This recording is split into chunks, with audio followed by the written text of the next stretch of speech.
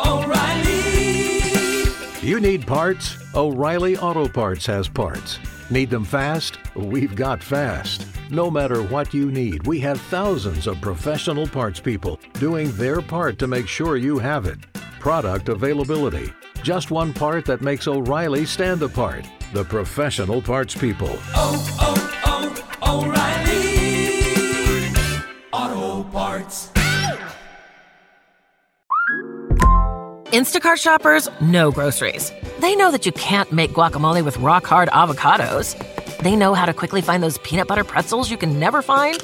And they keep you in the know by giving you updates about your order along the way.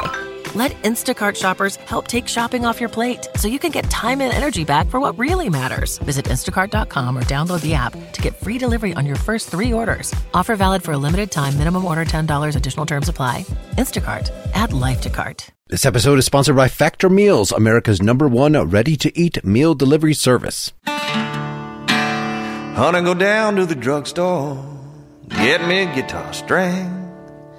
You better wear your coat, girl, 'cause it might rain. You know that rain ain't no good for my guitar string. You are listening to Nakedly Examined Music, a podcast about songs and songwriters. My name is Mark Linsenmeyer. My guest for episode 205 is Tom Heyman, perhaps best known for his steel guitar work, guesting with artists like Alejandro Escovedo, John Doe, and Sonny Smith. You're hearing him right now play a Waylon Jennings song, Brand New Goodbye Song from 2008. He started all the way back in the late 80s with Philadelphia's Go To Blazes, where he was not the lead singer and shared songwriting duties with Ted Warren. That band broke up after 5 albums. In 1997, Tom moved to San Francisco, started releasing solo albums. One of his songs was featured on the TV show Justified. He's now released his 6th album, 24th Street Blues. We talk about the song Desperate from that. Then look back to his 2013 album, That Cool Blue Feeling. We talked about the song Chicken Hawks and Jesus Freaks. Then to the 3rd Go To Blazes album, Anytime, Anywhere from 1994. We talked about his song Bloody Sam. And we conclude by listening to Etch-a-Sketch from his 2017 album Show Business Baby. For more information, please see tomheymanmusic.net. For more about this podcast, see nakedlyexaminedmusic.com. I'd appreciate it if you'd leave a nice rating and review there. And if you really like the show, go to patreon.com/nakedlyexaminedmusic to support the effort and get an ad-free feed with my episode notes.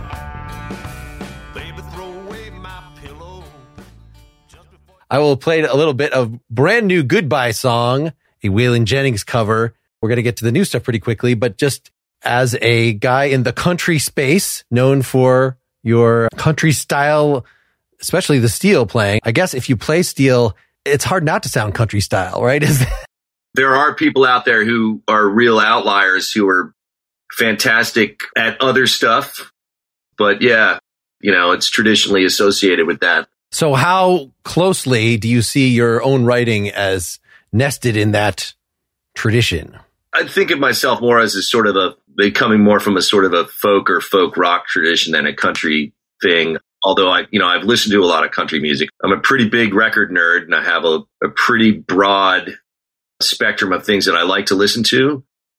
And certainly country music is that. And I really like stuff from like the late 60s or mid 60s, through the mid 70s is like a period that I really like in country music, just because the dawn of the singer-songwriter age on the country music thing really changed things and loosened things up a little bit. Like Chris Christopherson's, like the way him and Bob Dylan changed, like it resonated with certain songwriters. It just made for some really good sounding records. And I also like a lot of the lush production from the 70s, where it's, some 70s country records like are as close to like an Al Green record as anything else, with sort of that kind of lush production. I'm super into that. Yeah, I mean, overall, like the new record, it sounds something in the tradition of Bob Dylan, somewhat in his more country phases, maybe, Lay Lady Lay or whatever, but certainly the opening track is a much more straightforward folk. What I had picked is the second song, Desperate. So the album is 24th Street Blues. And I picked this partially because, well, you had 2 versions of it on the album, so I got to hear 2 interpretations of it. But it's also just like a classic little pop song. Like, I mean, it's got the country flavors and it's got the slide guitar, not the steel, right? This is just a bottleneck or whatever. But yeah, any thoughts about where you're at with this album and this song in particular before we hear it? It's really interesting. So that song came directly from listening to a reissue of that somebody wrote about on Facebook. I follow record stuff on Facebook and people share music. I was a pretty big fan of the songwriter Joe South. I don't know if you know Joe South. Joe, he famously wrote Hush that Deep Purple covered. He also wrote Down in the Boondocks and, a bunch of other songs that were big hits for other people. Games People Play is a Joe South song. I Never Promised You a Rose Garden so he had this success as a songwriter and as a sort of a studio guy, but he never really had a lot of success himself as an artist. And he had a record, and I can't remember if I think it's called Inside the Mind of Joe South. And there's this song on it called Coming Down All Alone that when I heard it, I just listened to it again and again and again, because it's just like this unbelievable song about coming down all alone, coming down off a coke binge. And it's a great song. It's just so raw. And the feel of it just had this feel that's really, really great. And I listened to it a bunch. I came home from work late at night one night from working in a bar. My guitar is sitting on the couch, and I picked it up and I just started strumming these chords that had the feel of this Joe South song, and Desperate just sort of popped out. So weird, but that's how it happened. There was a time I couldn't stand to be alone. I was desperate for something, desperate for something. I was so sure I could make it on my own. I was desperate for something, desperate for something. I could feel it just beyond my outstretched hand, against my fingers like the finest grains of sand. I could see it in a distant flash of light. Then it's gone, I'm alone in the night.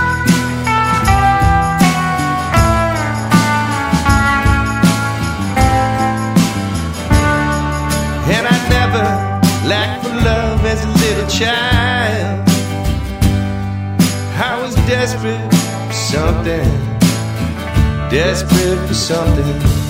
And I turned my back, started running wild. I was desperate for something, desperate for something. I could feel it just beyond my outstretched hand, against my fingers like the finest grains of sand. I could see it in a distant flash of light. Then it's gone, I'm alone in the night.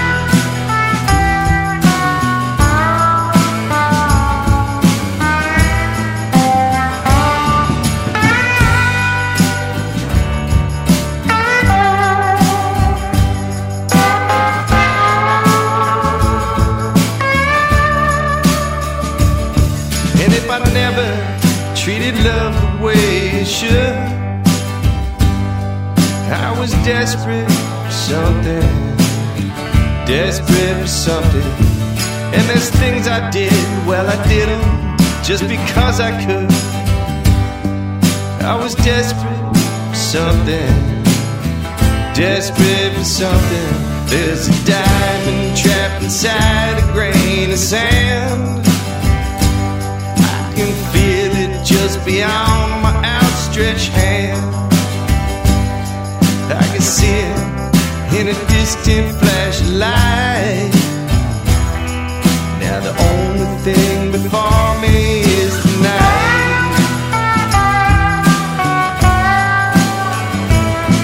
And the only thing before me is the night. I wake up, I'm alone in the night.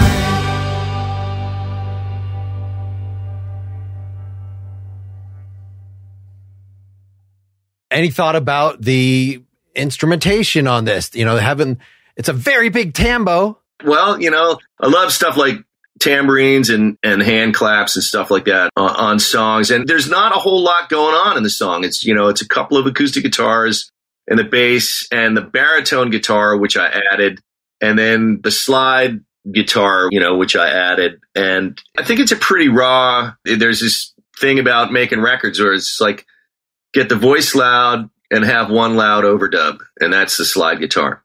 Sure. Well, and adding the baritone guitar, I mean, it allows you to emphasize. So like when you play the A7th the first time, and I'll talk more about chords on this one because you were nice enough to publish your chord sheets, that comes with the album if you buy the electronic version, I guess. It's a physical book and it's going to be merch that's available on my Bandcamp site. Sure.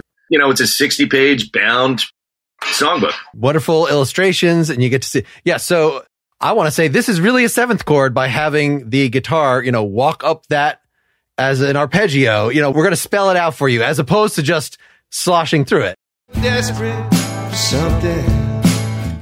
That was just me trying to figure out what to do with, how to use the baritone guitar in a way that it can be sort of heavy-handed, and hopefully it's not too heavy-handed on that. It just felt like it wanted something in that realm. And then with it, it's got a little bit of tremolo on it. And it's just like, it's a cool sound. As opposed to the stuff that's just the acoustic that, where you, after every line, couldn't stand to be alone, don, da, don, don, where you're going, 1-4-1. That makes it a little more subtle, as opposed to if you had the baritone come in that and emphasize that, or, it's the same as having the drummer like wail on that with the cymbals. I want something to answer in a clear way the vocal, but this is the beginning of the song. I mean, this happens a lot. You do that little switchback, so it's got to be, I don't know, yes, too over the top to emphasize it any more than just with the acoustics. I mean, and there's not a whole lot going on in this song. There's no middle eight or anything like that. It was just like, I wrote it, it was verse, chorus, or A section, B section, A section, B section. And, I sat there thinking about it, like, does this need some other thing? And I was like, nah, I'm just not going to do it. I'd call it laziness or minimalism or whatever. It felt done. Yeah. Any thought about, I'll insert the slide guitar riff. In the night.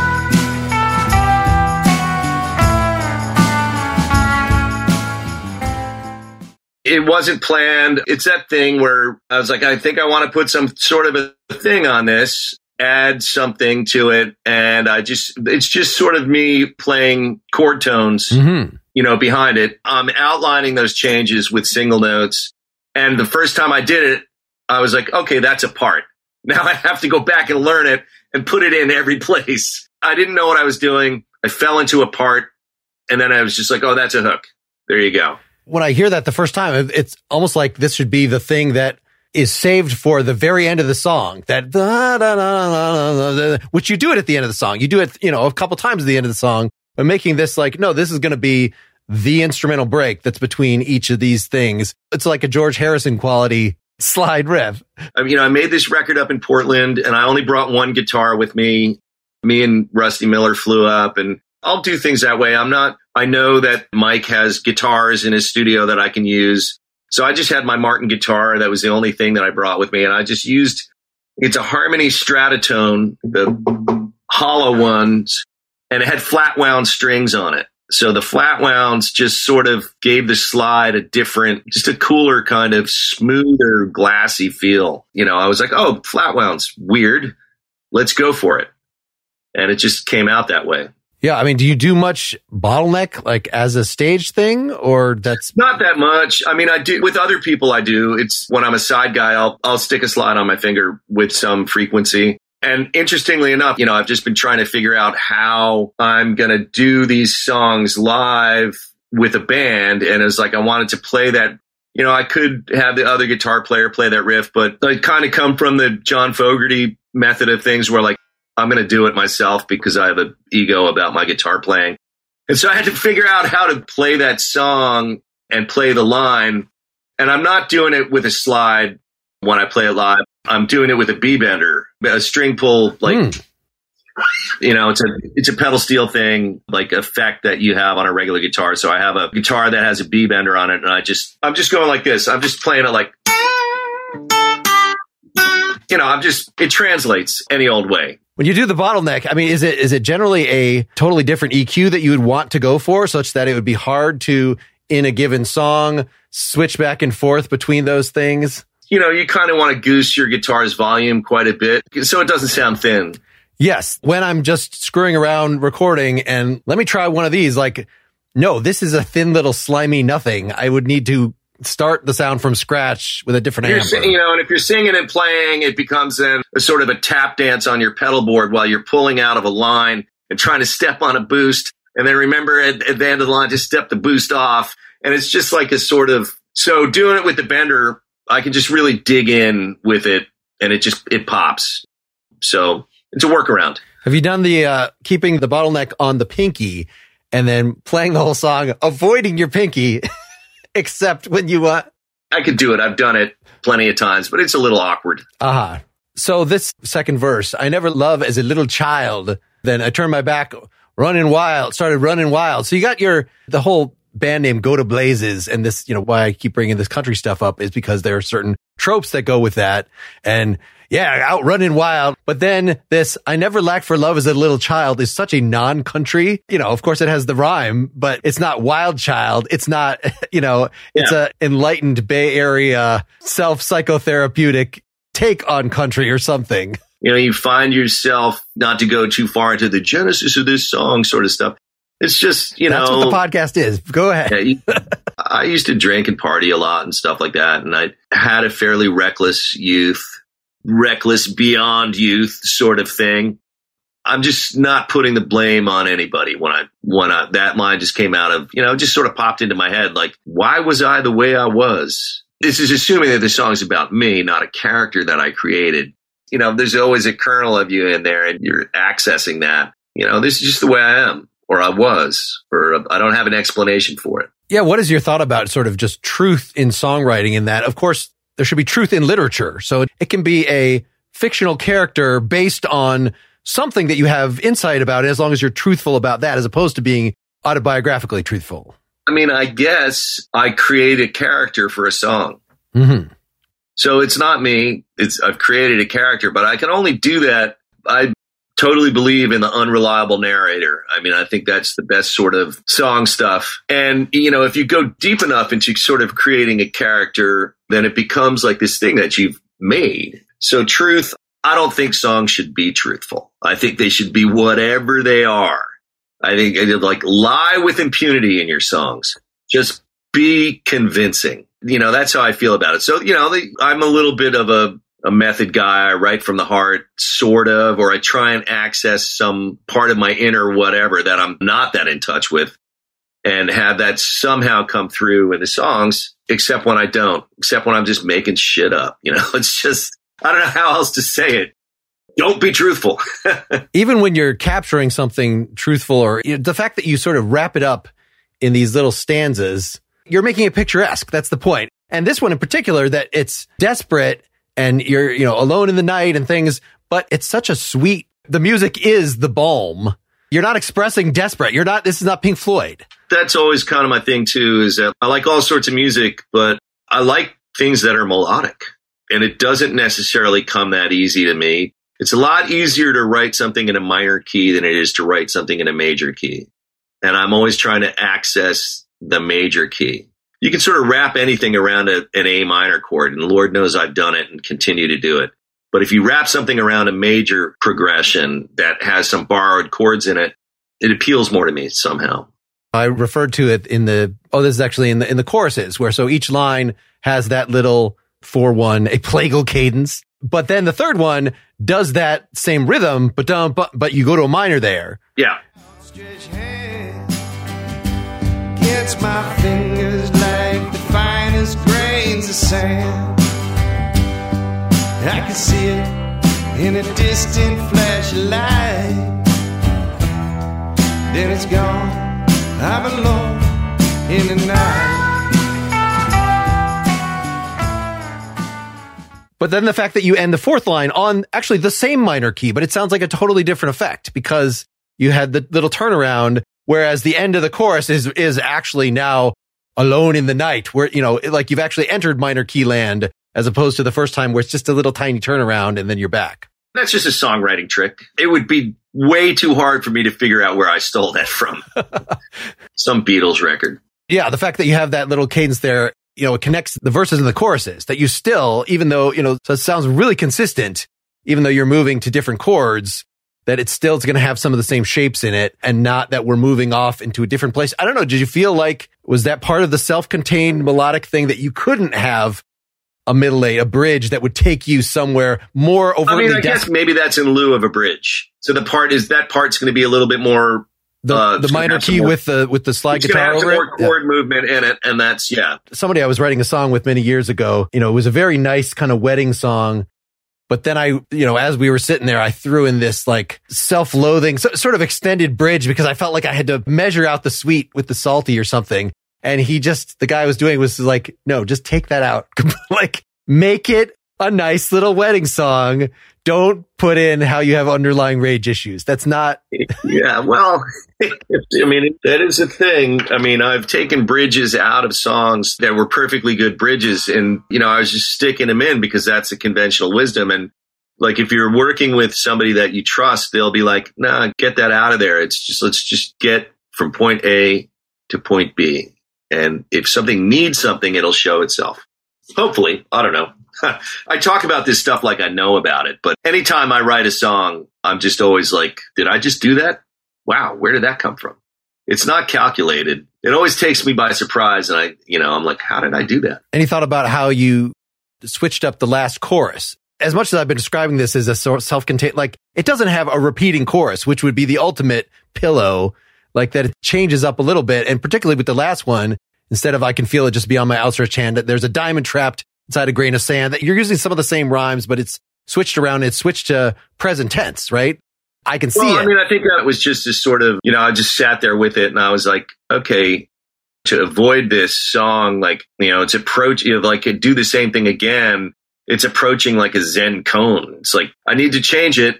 And it's another thing. It's like, it's in lieu of a middle eight or something like that. I'll just keep things ever so slightly adjusting. And that's the thing that I'll do is I'll have something that's not quite a chorus. It's like a B section, and it'll change ever so slightly every time. And that's just something I do. I don't know. Just to mention, so this Redux version that you put at the end. There was a time I couldn't stand to be alone. I was desperate for something. I was actually expecting, it's the fact that it's slower with all this extra reverb.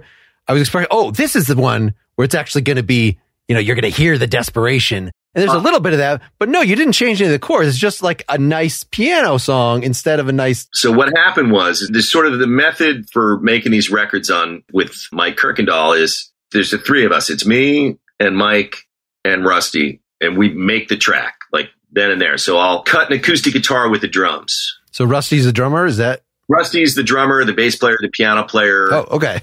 Guitar player. Mike is the same. Those guys are advanced multi-instrumentalists. So that makes it very efficient. There's no guy sitting on a couch waiting to play their part or fix their part or anything like that. Fast moving. So we cut the original version, the acoustic guitar and the drums version. We cut the acoustic guitar and the drums. And then I can't remember if Rusty put a bass on it or we were done. And I wanted to do the vocals. I was going to do the vocals immediately after. And that's how I would do it. I'll usually cut the vocals immediately after the track. So the track is in my mind and the cadence of it is in my mind. So we had acoustic guitar and drums down, and I've got my headphones on and I'm downstairs. The control room is upstairs in this studio. And there's a really great upright piano right next to where the vocals are cut. And I'm sitting at the mic getting ready to sing it. And Rusty was just sitting there next to me with the piano, and Mike was upstairs EQing the vocals and choosing the right mic pre or whatever for the mic. And I heard myself in the cans and it just sounded really, really great. And Rusty just started playing the song on piano, and I just started singing along to it. And it sounded so good in my headphones. Like there was like a really good like reverb in my cans. I was like, this is amazing. And I was just like, let's just do it right now. And so Mike just ran the tape and we just did it in one shot. And, since it wasn't for the we weren't thinking that this was going to be something for the record. We were just doing it. It was just really loose and really fun. And both of us were super unself-conscious about it. And when we heard it back, I was like, whoa, this is something, man. This is a thing. And we just saved it. And that's how we wound up with it. And I wanted to find a way to save it. It just felt like this full circle thing. And it's available only on the CD. It's not on the LP. So if you buy the vinyl, here's an incentive to, if you buy the vinyl, you get a download of that song as well. So let's get the second song out there. So I had picked from That Cool Blue Feeling, 2013, the song Chicken Hawks and Jesus Freaks. A little more of a story song. It's got certain similarities, but it's a bit longer, 5.5 minutes. Where were you at with this song, with this album? This was the first record that I made with Mike Kirkendall, and it was just such an unbelievably easy and positive experience recording it. It was me and Rusty and Mike, and it was totally an experiment. I was like, I'm going to take a shot at this. And it just, like, the first day in the studio, we got like 4 songs. And I'd been working on this song on and off. I really worked on this song. I had this idea about this thing that I did when I was young, which was I did hitchhike most of the way across the United States when I was 18 years old. I had graduated from high school, and I had a couple of older friends that hitchhiked, and it was a thing that I did, and it was kind of a bonkers thing to do. I don't think people do that anymore that much. And I just kind of grew up hitchhiking everywhere, and it was just something that I did. I sort of created a story and a character around it. And I just used like the very skeleton thing of that to create this song. And melodically, it just really felt good to me. I probably could have dropped a verse or something like that in there, but I didn't. I just stuck with it. I'm like, this is going to have a lot of detail in it. It's going to be a story song. And when I was 14 years old or however old I was, I loved the wreck of the Edmund Fitzgerald, So I'm going to tell a story too, just a different kind of story.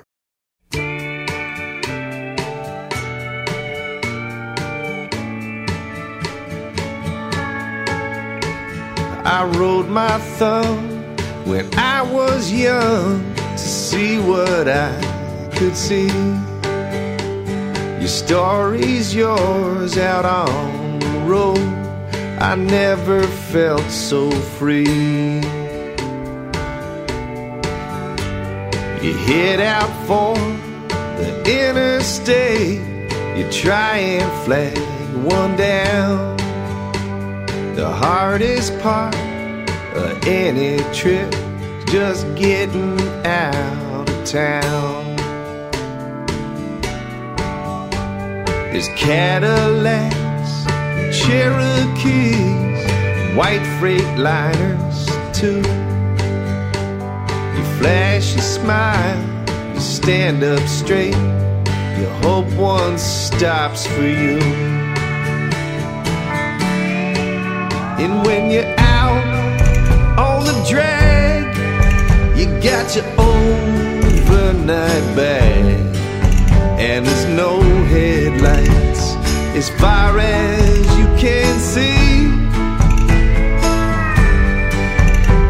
You watch those palm trees sway. The nighttime turns to day. Chicken hawks, Jesus freaks, and no one rides for free.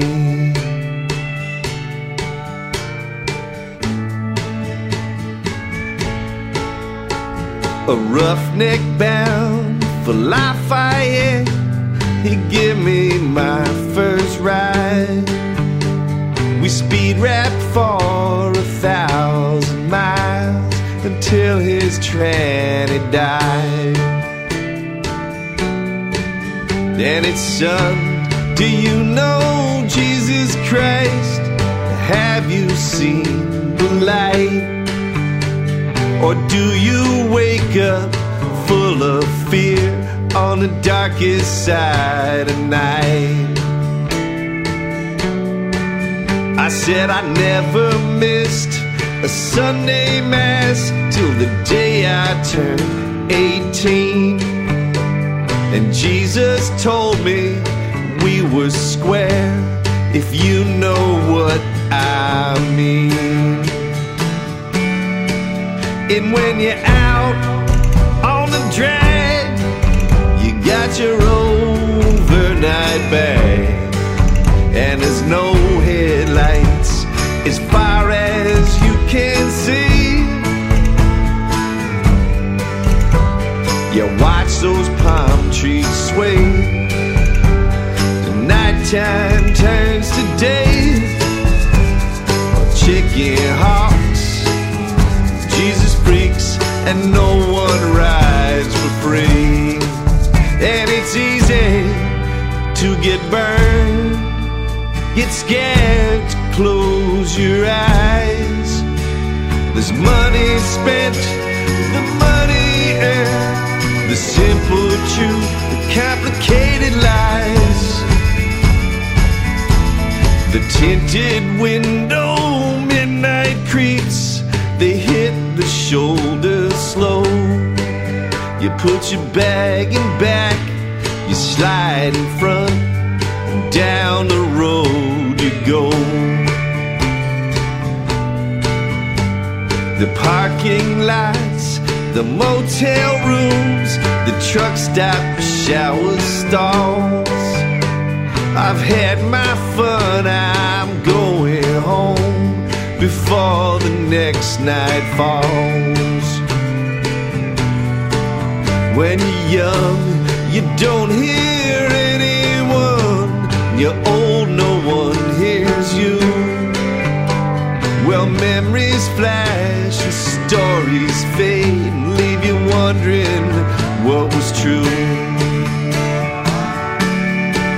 And when you're out on the drag, you got your overnight bag, and there's no headlights as far as you can see. You watch those palm trees sway, the nighttime turns to day. With chicken hawks, Jesus freaks, and no one rides, no one rides, no one rides for free.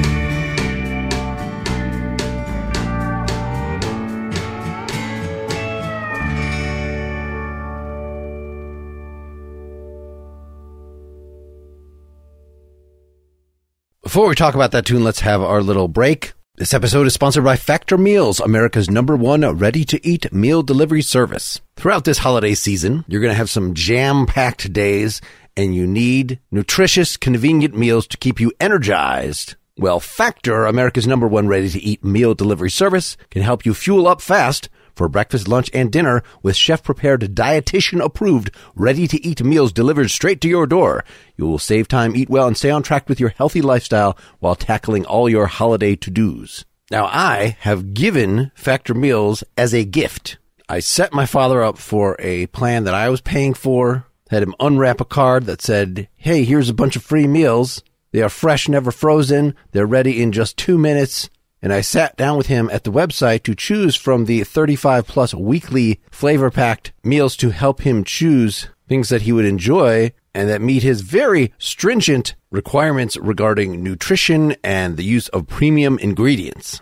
And it went over great. It was a great gift, and he is continuing to use the service on his own, because who would not want some very convenient food options added to their life? The kind of stuff you'd get at a fancy restaurant: creamy Parmesan chicken, artichoke and Parmesan pork chop. And of course, they have many vegetarian options: the vegetarian tamale bowl, the vegan mushroom marsala, and there are delicious dietitian-approved calorie smart meals with around less than 550 calories per serving, protein plus meals with 30 grams of protein or more per serving. You can get a wellness boost with cold-pressed juices, shakes, and smoothies, and there are over 45 add-ons: wholesome breakfast items, lunch to go. Enjoy eating well without the hassle. Head to factormeals.com/NEM50 and use code NEM50 to get 50% off. That's code NEM50 at factormeals.com/NEM50 to get 50% off. If you want to learn about fascinating moments in history in the most relaxing way possible, then try the new podcast, Calm History. Each episode is narrated in a calm voice to help you relax or fall asleep. You'll learn about famous explorers, leaders, inventors, civilizations, and ancient wonders. There's even a 6-part series about the Titanic. Just search your podcast player for Calm History or visit calmhistory.com. I'll put the link right in the notes to this episode. Waiting on a tax return? Hopefully it ends up in your hands. Fraudulent tax returns due to identity theft increased by 30% in 2023. If you're in a bind this tax season, LifeLock can help. Our U.S.-based restoration specialists are experts dedicated to helping solve your identity theft issues. And all LifeLock plans are backed by the $1 Million Protection Package. So we'll reimburse you up to the limits of your plan if you lose money due to identity theft. Help protect your information this tax season with LifeLock. Save up to 25% your first year at LifeLock.com/aware. Yeah, so similar overall structure in that the drums are not taking up that much space. You've got, prominent acoustics. This time it's the pedal steel, right? Doing the... Yeah, that's right. And that was played by... I didn't want to play it myself for some reason. I felt like, there's a thing every now and again where I felt like if I played it myself, I was going to fall into my usual licks. And I felt like the song wanted somebody else's thing on it. And it was played by Paul Brainerd, who's a well-known steel player in Portland. Just an unbelievably talented musician.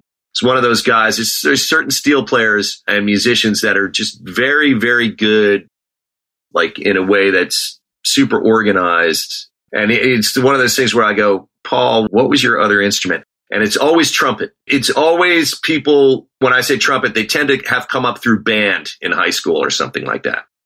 So, and Paul, I think he's an unbelievably great pedal steel guitar player, piano player, trumpet player, arranger, producer, and there's a compositional quality to everything he does. And not surprisingly, he has a degree in composition. So, yes, it sounds very well structured, well produced. I mean, between him and the bass that comes in later, which it's this very percussive Beach Boys kind of bass. Is that just... That's Rusty Miller playing bass, and Rusty probably on a Fender, but it sounds kind of like an upright. Yes, and Rusty he's an exceptional bass player.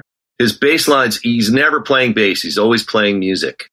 So it's a thing where he'll often play with a pick, muted, Carol Kay style. I love the sound of that kind of bass on records, where it's in its place and it's driving things rhythmically and melodically. The way Rusty plays bass is kind of amazing.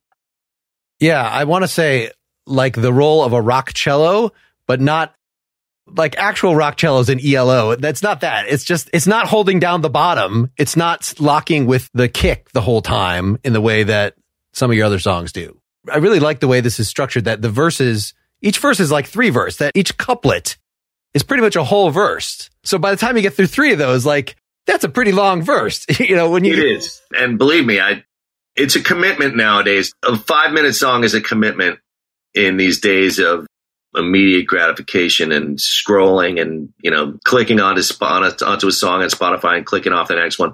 But I can only do what I do. Well, I just was earlier today editing one of my previous guests, Andy White, the folk singer who has a sort of travelogue like this. But it's like 9 minutes long that he just leans into it. It's just going to take as long as it takes. And so the fact, I think it's just that you started with Go to Blazes, which has it's categorized as pop rock in the All Music Guide or whatever, even though it's, has definite country stuff about it. I don't know. Are the country people still defensive about, we're not pop rock, we're not folk, we're, that... I don't know. I'm not really that into categories. I mean, Go to Blazes, we started off one way, we ended up another way. We were, finger quotes here, we were an Americana band before it was really a genre. We were featured prominently in the 3rd edition of No Depression magazine. We played with all those bands. We were label mates with the Bottle Rockets and the Blood Oranges and, a bunch of other stuff like that. And we just, we were either 4 years ahead of our time or 10 years behind our time. And it's just, we liked country music. We liked AC/DC. We liked everything. Well, and following on what you were saying about the bass in this song, let me play a little bit at 108. This is when the chorus starts. And when you're out on the drag, you got your own overnight bag. and there's no headlights. Just that little percussion thing that we're going to have castanets. That's all Mike Kirkendall. And both him and Rusty are like, they know records and they know production. And to me, I love it, man. It just sounds like some Wrecking Crew stuff. I'm like, bring it on. Bring that stuff on. If I could have put a kettle drum on it there, I would have. Between the verses, you got the challenge that you have so many verses and each of them ends with this descending line. So that sometimes when you do it, the steel is with you. Sometimes it's the bass, but maybe the bass is going up. So it's like a constant variety without this thing. Each of those stanzas is so self-contained. You put yourself out. And then it resolves in this nice way. You could just end the song right there with 2 lines to then contrast that just the second half of the chorus. So that when you go to this, the nighttime turns to day, that's like it's a little key change there. And it's a barred chord. It's one of my things where I go to the 2 major chord. No, in this case, I'm in the key of D. So I go to the 2 major and it's a sound that I don't know where I got it from, but it's always tweaked my ear. And so I overuse that so much. I put it anywhere I can. The fact that it's a major chord and not a minor chord changes the key. Right. And then having the maracas come in there in the middle of the line, that's a really interesting propelling it. Yeah, it just makes this the Chicken Hawks and Jesus Freaks, again, the chords there, it sounds a little off balance and like this could keep circulating for a little while. Yeah, to just have that very non-traditional country element. Let's say, this would not be in a really old style 1950s. Or am I wrong am I underestimating? No, it wouldn't be. But there is, I'm trying to think of, there's a Johnny Paycheck song off of, it's not his song. I don't know I forget who the writer is. It might be Peanut Montgomery, which sounds weird, but it was a writer that wrote for George Jones and other people. It might be him or it might be somebody else. I'll have to look it up. It's called I've Seen Better Days. And it does this thing where the song goes around in ascending fourths. So, it goes from a G to a C. And it just goes around in this really odd ear tweaking circle. And so, it's not unheard of to have stuff like that, where things collide, but it's definitely borrowed from, that just comes from songwriters that have big ears, that are listening to stuff outside of their own comfort zone. I'm totally into the borrowed chords thing. I'm totally into that. I don't want to sound like I'm diminishing country music. I'm perfectly aware of like Bob Wills and the Texas Playboys, the whole place where jazz and country were seen as the same thing. But I think the best writers were always listening to everything.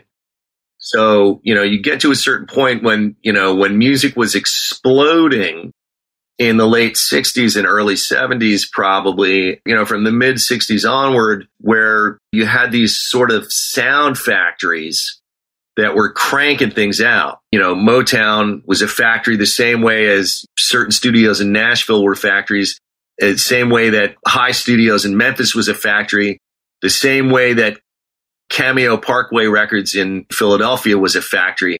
And you had these things that were coming out. And I think that, real good songwriters were listening to everything and stealing from everything.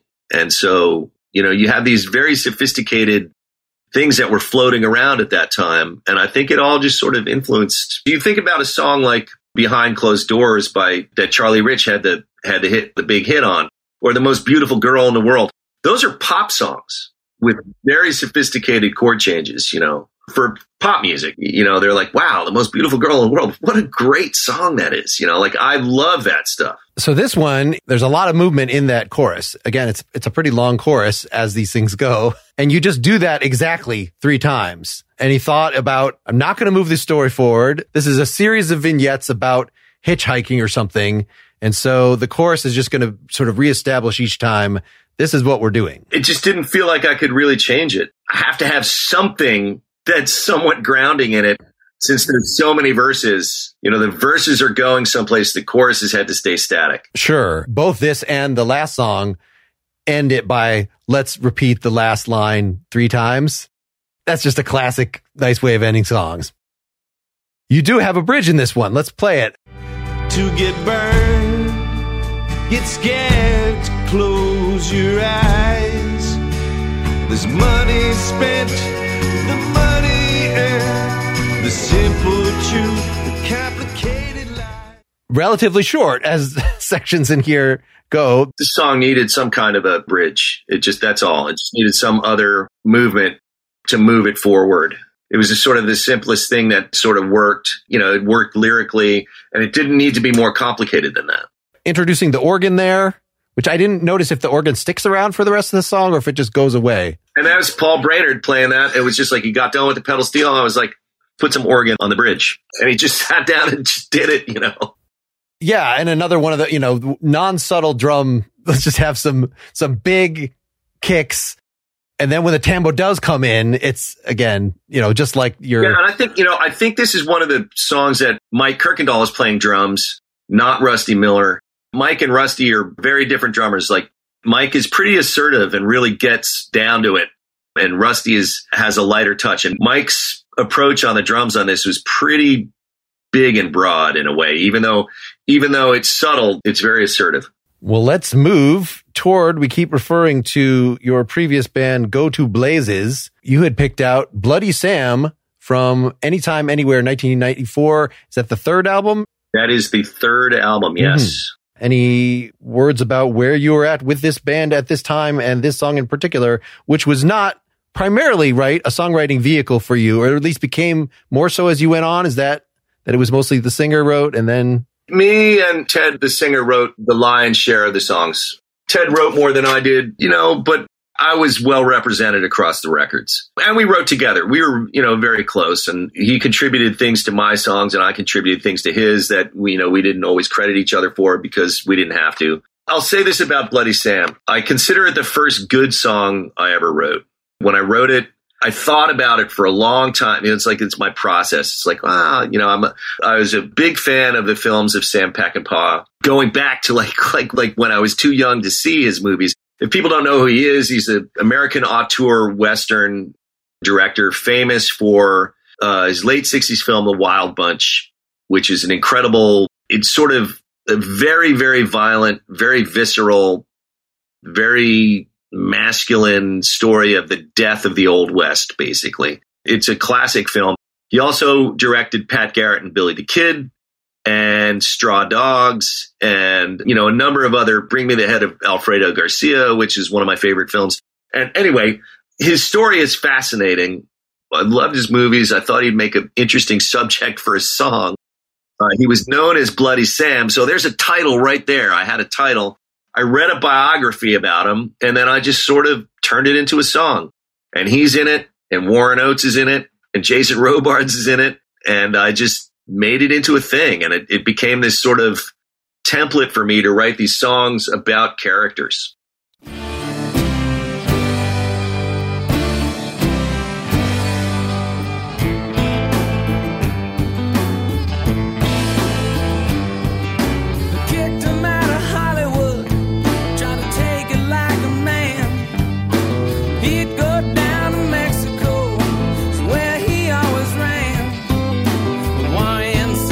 Shotgun for the long and dusty ride. They said all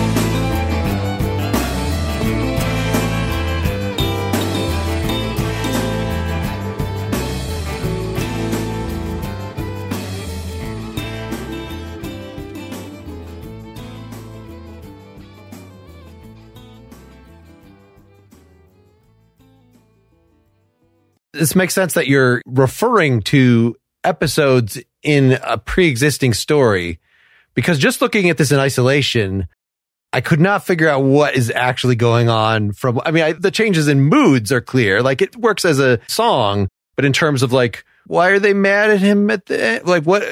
Who's talking? You have to kind of know. You have to kind of know a little bit about Sam Peckinpah for it to make sort of linear sense and stuff like that. It's a little inside baseball, but that's my thing. I don't know. And I wanted to capture a mood. I wrote it like so many songs that I've written. Sitting on the edge of my bed with an acoustic guitar, coming up with a riff to hang a bunch of words on. And the way it came out, this is our third solo record.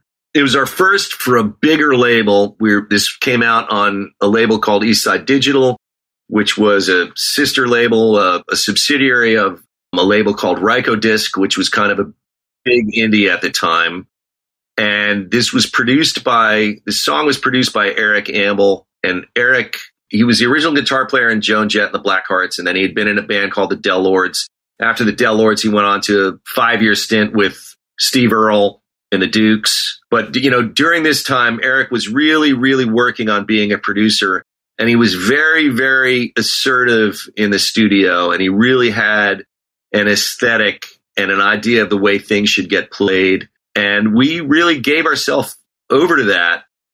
And the results spoke for themselves on this record. It was his idea to have Joe Flood play the violin on it, on the track. And I'm not even sure that was an overdub. He might have played that. We cut as live as we could in the studio, so he was just isolated in a room, and we just went for it. Sure. And, yeah. The fact that the end of the song is so long with the instrumental, and it's not really a solo, like his volume does not come up substantially. It's just he's already been kind of sawing in the background, and he just does more of that. And then I guess we get a little more of, you were playing the acoustic on this then? No, I'm playing an acoustic on it. So Eric played, he did do an overdub on the acoustic, doing those sort of A minor filigrees. It's very static at the end. It's just the riff over and over, fading in a long fade out. And Eric was just better at playing over a single static chord change than I was. And I also was just like,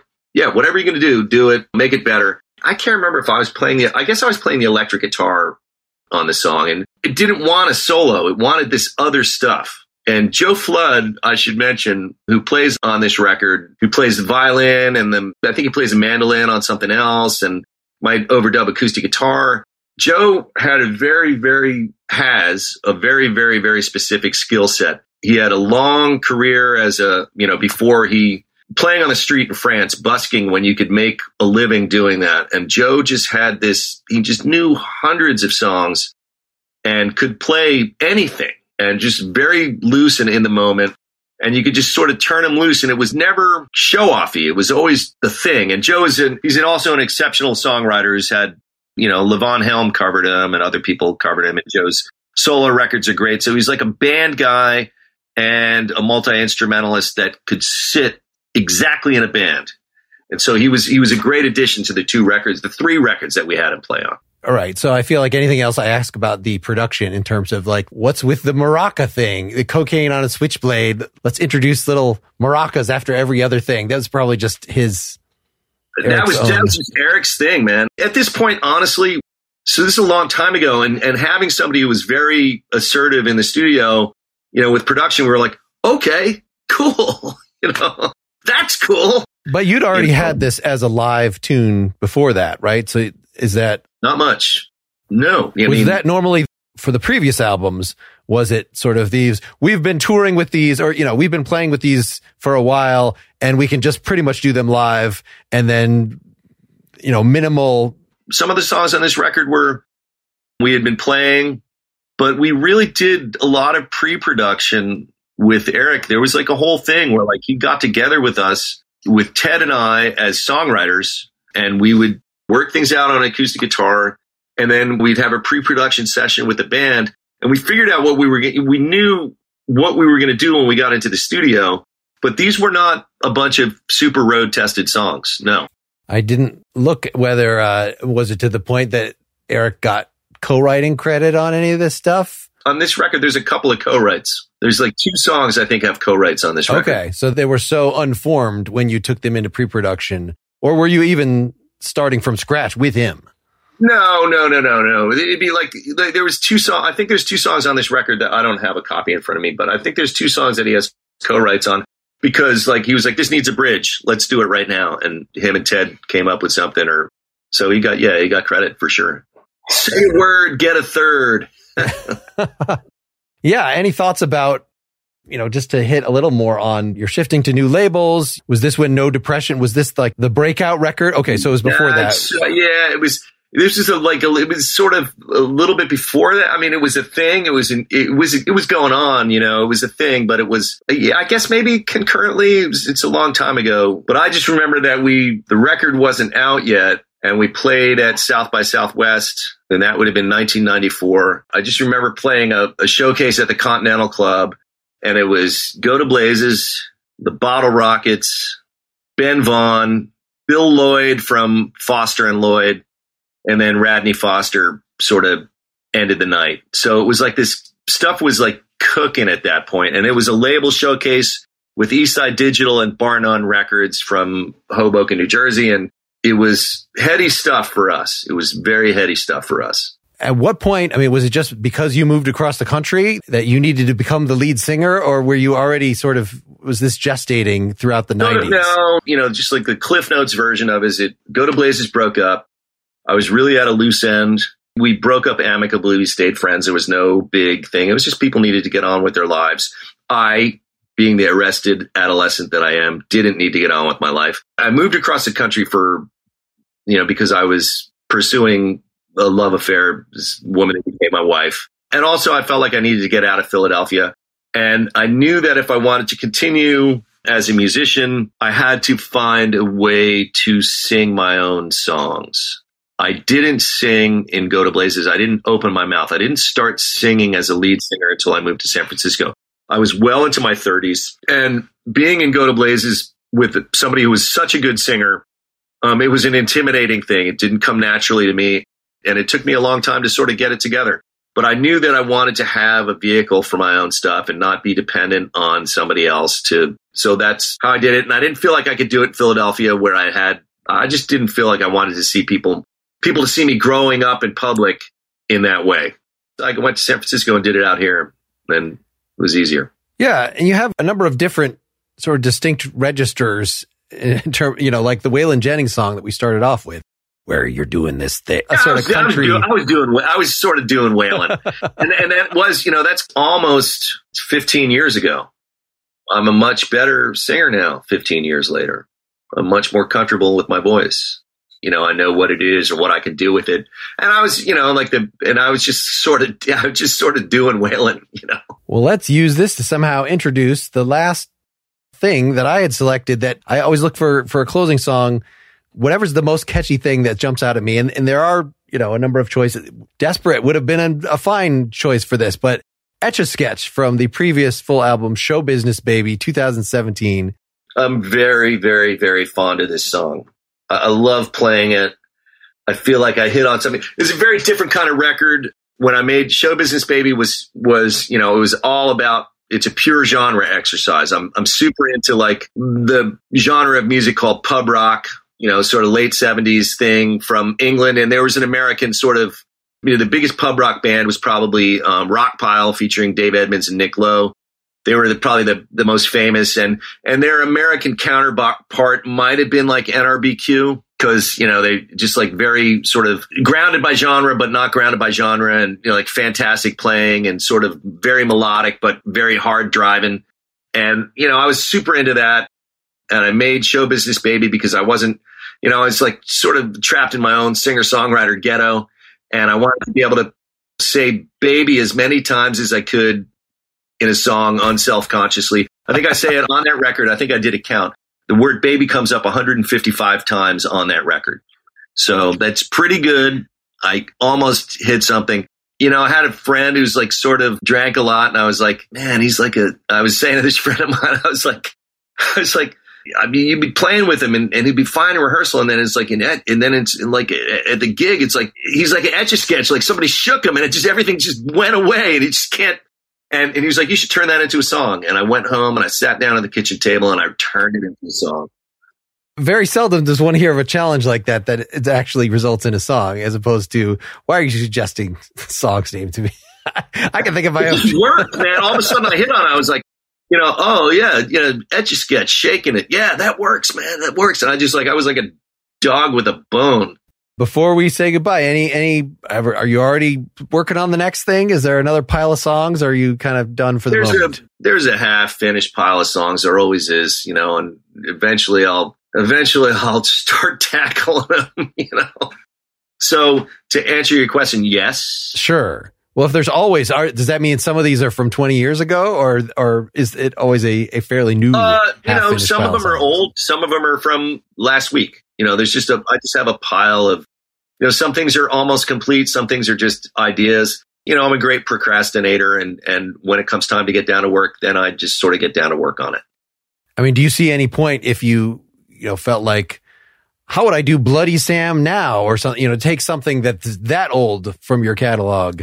Probably not. No, probably not. I mean, I still play it live. It works really well live, but I probably wouldn't recut it. No, so I'm, trying, onwards and upwards. Sure. I tend to have on every album, at least one thing is like, this riff has been with me since 1991 and I never made it into a song. Oh yeah. That is definitely a thing with me. The riff that won't leave you alone. Like I tried to put this away.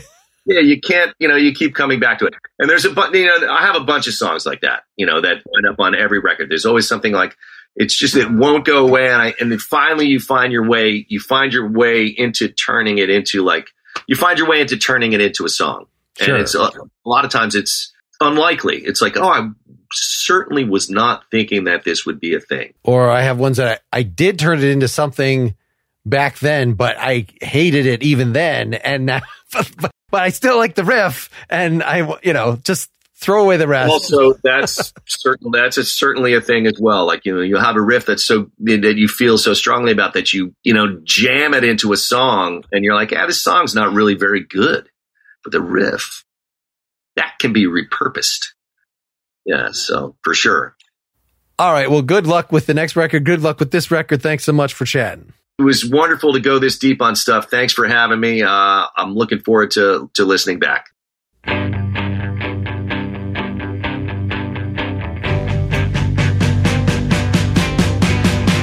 don't need glasses for my mind's eye. My hindsight's 20/20. Spare me your reasons for saying goodbye. I know that I gave you plenty. You had the brains and the beauty, the whole shooting match. Tried to see what I was made of. You saw right through me, and that was the catch. It was the only thing I was afraid of. I wish my heart was an Etch-a-Sketch. I'd be shaking, shaking, shaking it. And it wouldn't have to hurt me so much while you were breaking, breaking, breaking it. If you never stop, then you never get bored. Full speed ahead, babe, let's move it. I drank every drop of whatever got poured. I got the DTs to prove it. Try to stay one step ahead of defeat till it hit me so hard I saw double. You always managed to land on your feet, one step ahead of the trouble. I wish my heart was an Etch-a-Sketch. I'd be shaking, shaking, shaking it. And it wouldn't have to hurt me so much while you were breaking, breaking, breaking it. Want me to beg and you want me to bleed.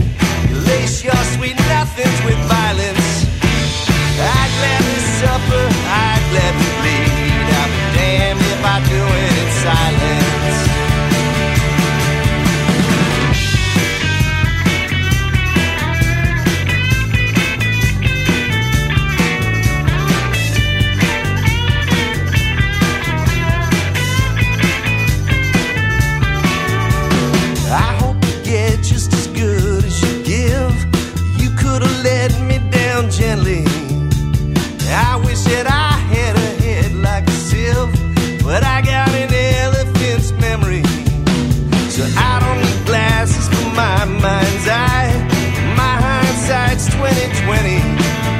After all that's done, it's a poor taste to cry. But baby, you never had any. I wish my heart was an inch of sketch. I'd be shaking, shaking, shaking, shaking it. And it wouldn't have to hurt me so much, but you can break it, breaking, breaking it. I wish my heart was an inch of sketch. I'd be shaking, shaking, shaking, shaking it. And it wouldn't have to hurt me so much, but you can break it, breaking, breaking it. I wish my heart was an inch of sketch. I'd be shaking, shaking, shaking, shaking it. And it wouldn't have to hurt me so much, but you were breaking, breaking, breaking it.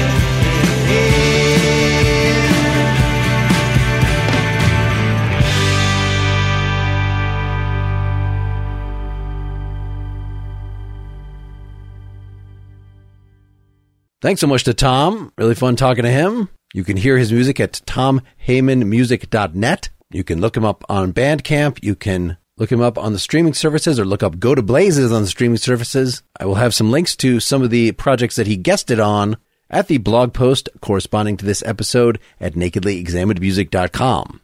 I hope you are subscribed directly to the Nakedly Examined Music feed if you happen to be listening to this on the Partially Examined Life feed or elsewhere. NakedlyExaminedMusic.com has many links to do that. If you like to listen on Spotify, well, Spotify now partners with Patreon. So if you go support the project for a very, very low per episode cost at patreon.com/nakedlyexaminedmusic, not only do you get my episode notes with the lyrics and the structures and all the things I didn't get around to saying, but you'll get a feed that is entirely free of ads, a little bit of bonus content, and you will know that you are helping this show to continue existing. I have 2 episodes in the can after this, the next one being with Reckless Eric, best known for his often covered cult hit Whole Wide World. And I just spoke to Jason Narducci, who, in addition to being Bob Mould's longtime bass player, fronts his own band called Split Single and was the musical partner of one of my previous guests, Allison Chesley, a.k.a. Helen Money, where she played cello against his guitaring and songwriting in a band called Verbo in the early 90s. Please come back to listen to those episodes and dive into the vast catalog of previous interviews. You'll definitely find some names you know and many more names you don't know, but you should know. We had some delays in getting this episode out, so apologies to Tom for that. And for you, the listeners, I blame my editor. Hope you're doing well. Till next time, keep on musicking. This is Mark Linsmeyer signing off.